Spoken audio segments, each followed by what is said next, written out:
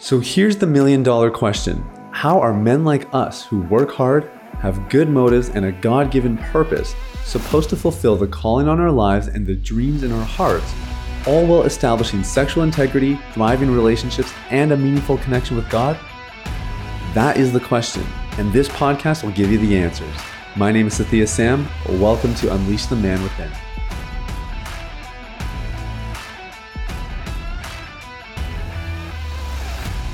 What's up, everybody? It's Sathya Sam, and welcome to Unleash the Man Within. Thank you guys so much for listening. I hope you're having a fantastic day, and I am really excited to jump into today's content. That's because we're talking about 6 classic mistakes that men make in recovery, and these are not like the, on my high horse from my 6.5 years of recovery. Here are all the mistakes that I see other people making. This is like when Sathya was addicted for 15 years.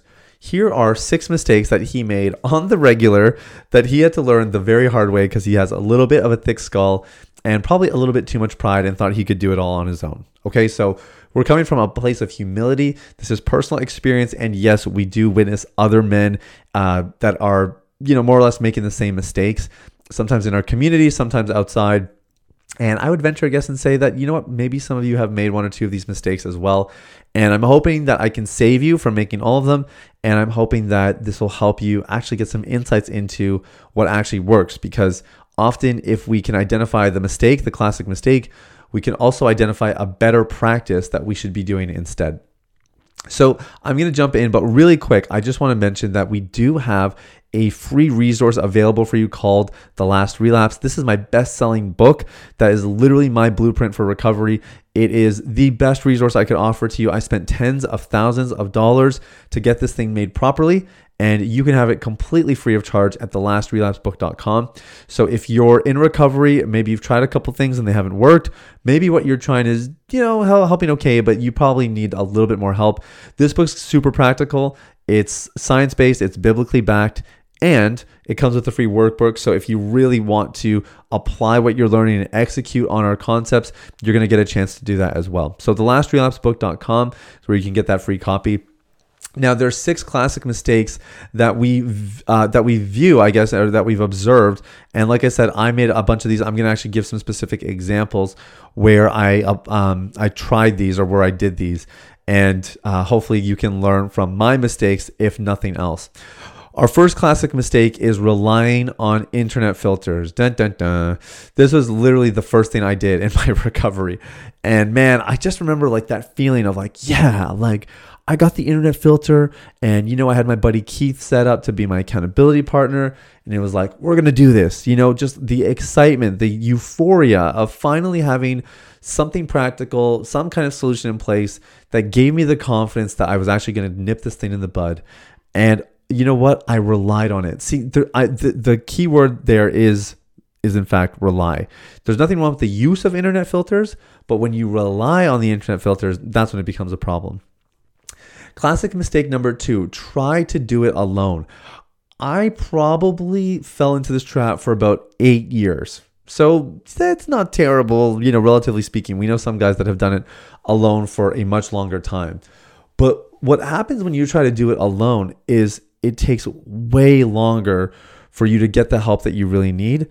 And number 2, it's a lot harder to actually experience meaningful recovery because, as we know, the opposite of addiction is not sobriety, it's connection. So if you're doing this thing fully alone, you're not getting any benefit of community, camaraderie, and all of the other nice benefactors that you just naturally get when you're in a community of other guys who are there for the same reason that you are.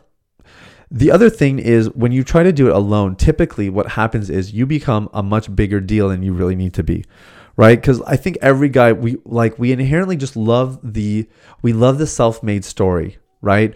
I learned musical instruments by ear, and I just loved being able to tell people, yep, didn't need any lessons, didn't do this or that, just figured it all out on my own.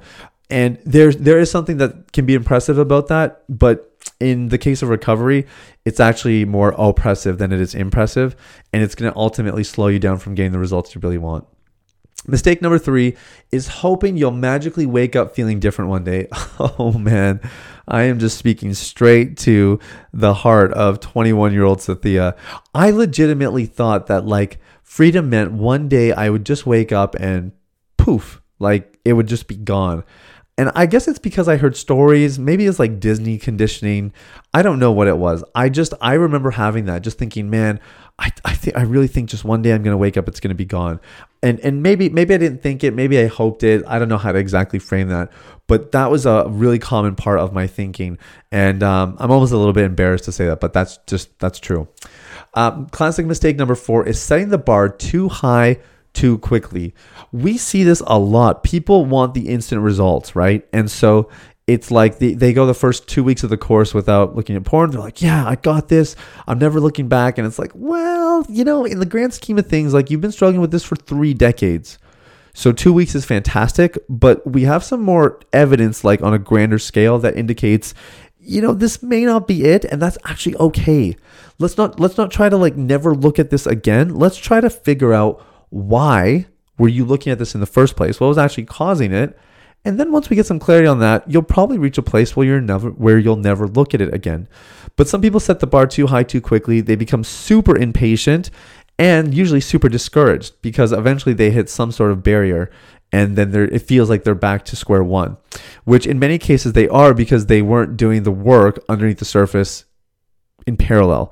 Whereas if you're actually paying attention, right, if you're actually doing the things underneath the surface, and maybe you have some streaks here and there, but your main focus is on actually just getting to the roots, then you know what? You're going to be just fine. And eventually you'll get to that place you want to get to. Okay, mistake number 5, you've heard me talk about it many times over, and that is streak counting. My goodness, I'm just so convinced it's probably one of the worst things you can do. Streak counting. I haven't heard any stories of people who are like, you know what? I counted my streak, and if I didn't count my streak, I just don't think I would have ever stopped watching porn. Don't know anyone. Streak counting drives our attention into the wrong areas of recovery. It gets us focused on just keeping the trend going and not wanting to buck the trend. And in the process, you end up white knuckling. Sometimes guys will just lie about their progress because they've put so much pressure on themselves to keep the streak going. They don't want to disappoint people, et cetera, et cetera. So we just stay away from streak counting altogether. Occasionally in the calls, I'll ask guys, wow, how long has it been now? And I love it when they're like, oh, you know what? I don't know. I think it's been like about 7 weeks. Sometimes they're like April 2nd, right? Sometimes people remember the date. They're like April 2nd. That was the last time. We heard that one not too long ago. So it just kind of depends. Classic mistake number 6, bragging about their progress too soon. Okay, very similar to setting the bar too high too quickly, but that's more as far as managing expectations goes. This is more about how you frame your success. And, I've shared this story and it just cracks me up every time. But, we had this guy who did a program. He just hit the ground running, first 3 weeks, didn't watch any porn, watched like maybe 4 or 5 videos of the course. And when he hit 3 weeks, he had never done that before, or maybe not in a long time. I think it was actually, he hadn't done that in his adult years. And he was like, awesome, I made it. I'm good. See you later. Thanks for the group coaching calls, guys. Like these 3 weeks have been magical. They've changed my life. And, all the best. I'm good to go. I got what I needed. And, we just didn't see the guy. He didn't actually say any of those things, but he just suddenly disappeared. And then a month later, he's back and we're like, hey, man, like, where were you? And he's like, yeah, I think I, got a little bit ahead of myself. Probably started bragging too soon. Just thought I had it figured out. And, I've relapsed and I need the help. And it's like, well, surprise, surprise, So, just funny how some of these things work out. Like I said, I can relate because I've made this mistake before. I've made all these mistakes before, including that one. But here's what I would like to say to you. If you really want your recovery journeys to be worth your while, you have 2 options. You can do it right, or you can do it twice. And I would highly recommend that you do it right. It is going to mean a little bit more work on the front end. That's just a part of it. And this is how it goes. To actually avoid all of these mistakes takes a lot of work. But I was doing a post for this recently. I don't know if it's actually been released or not yet. But I talked about how if you avoid these rookie mistakes, you end up in the 1% of people that are recovering. because a majority of people that embark on recovery are looking for quick fixes. They're going to create the brag post of like 30 days, blah, blah, blah. And they're going to focus on all the wrong things and make little to no legitimate progress as a result. They're a flash in the pan, and then they're back to square one. So if you really take this seriously, if you stop doing these 6 things, you're going to find some really neat opportunities to move the needle forward and make a full recovery. Now, the last thing I'll just say is if you pay close enough attention, you'll see that there's actually some solutions embedded in these. Like if you don't want to rely on internet filters, if it's a mistake to rely on an internet filter, then maybe the wise thing to do would be to have an internet filter, but then to find other things that you're leaning on as well. If doing it alone is a rookie mistake, then plugging into a community is probably a good idea, right? If hoping that you'll magically wake up feeling different one day is a mistake, then maybe instead you need to pray that God makes you a little bit better every single day. If setting the bar too high too quickly is a rookie mistake, then maybe you need to do a check on your expectations and make sure they're actually realistic. If street counting is a mistake, stop street counting, right? If bragging about your progress too soon is a rookie mistake, then hey, how about when you make some progress, you tell some of your loved ones, maybe you tell your community, and then you carry on, you keep your head down and keep doing the work that got you that progress in the first place. These are some of the things I want you to be thinking about if you're really going to take your recovery seriously. Because if you do, you will find yourself in the 1%, and you will find that 6 months, 9 months, 18 months later, your situation is going to look very different than the people who were just chasing after a quick fix or a quick 30-day streak.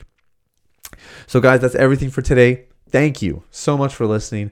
Man, much love to all of you. Could not do this without you. Wouldn't do this without you. Appreciate you listening, and I wish you an incredible day full of confidence and integrity. We'll talk soon. Take care. Hey everybody, it's Sathia again. Thanks for listening to Unleash the Man Within. I wanted to take a quick moment to let you know about a free ebook that I wrote for you called The Ultimate Guide to Porn Recovery. It provides a basic framework for the recovery process and a few of my top tips completely free of charge. You can get it now at www.ultimaterecoveryguide.com. That's www.ultimaterecoveryguide.com. Now, if you've been impacted by the podcast and you want to show some support in less than 60 seconds, there are 3 ways you can do that. First, you can leave a rating or review on your podcast platform. This lets people like you know that the content here is valuable. Secondly, you can share this episode with someone in your life that might benefit from the content. If you're passionate about helping other people experience freedom and success in their lives, this is one of the easiest ways to do that. And lastly, you can subscribe. I personally only listen to the podcast that I subscribe to. If you're seeking daily encouragement, guidance, and insight in your recovery journey, I highly recommend subscribing to Unleash the Man Within. Thanks for listening. I look forward to connecting with you very, very soon. The information, opinions, and recommendations presented in this podcast by Sathya Sam and his guests are for general information only and should not be considered medical, clinical, or any other form of professional advice. Any reliance on the information provided is done at your own risk.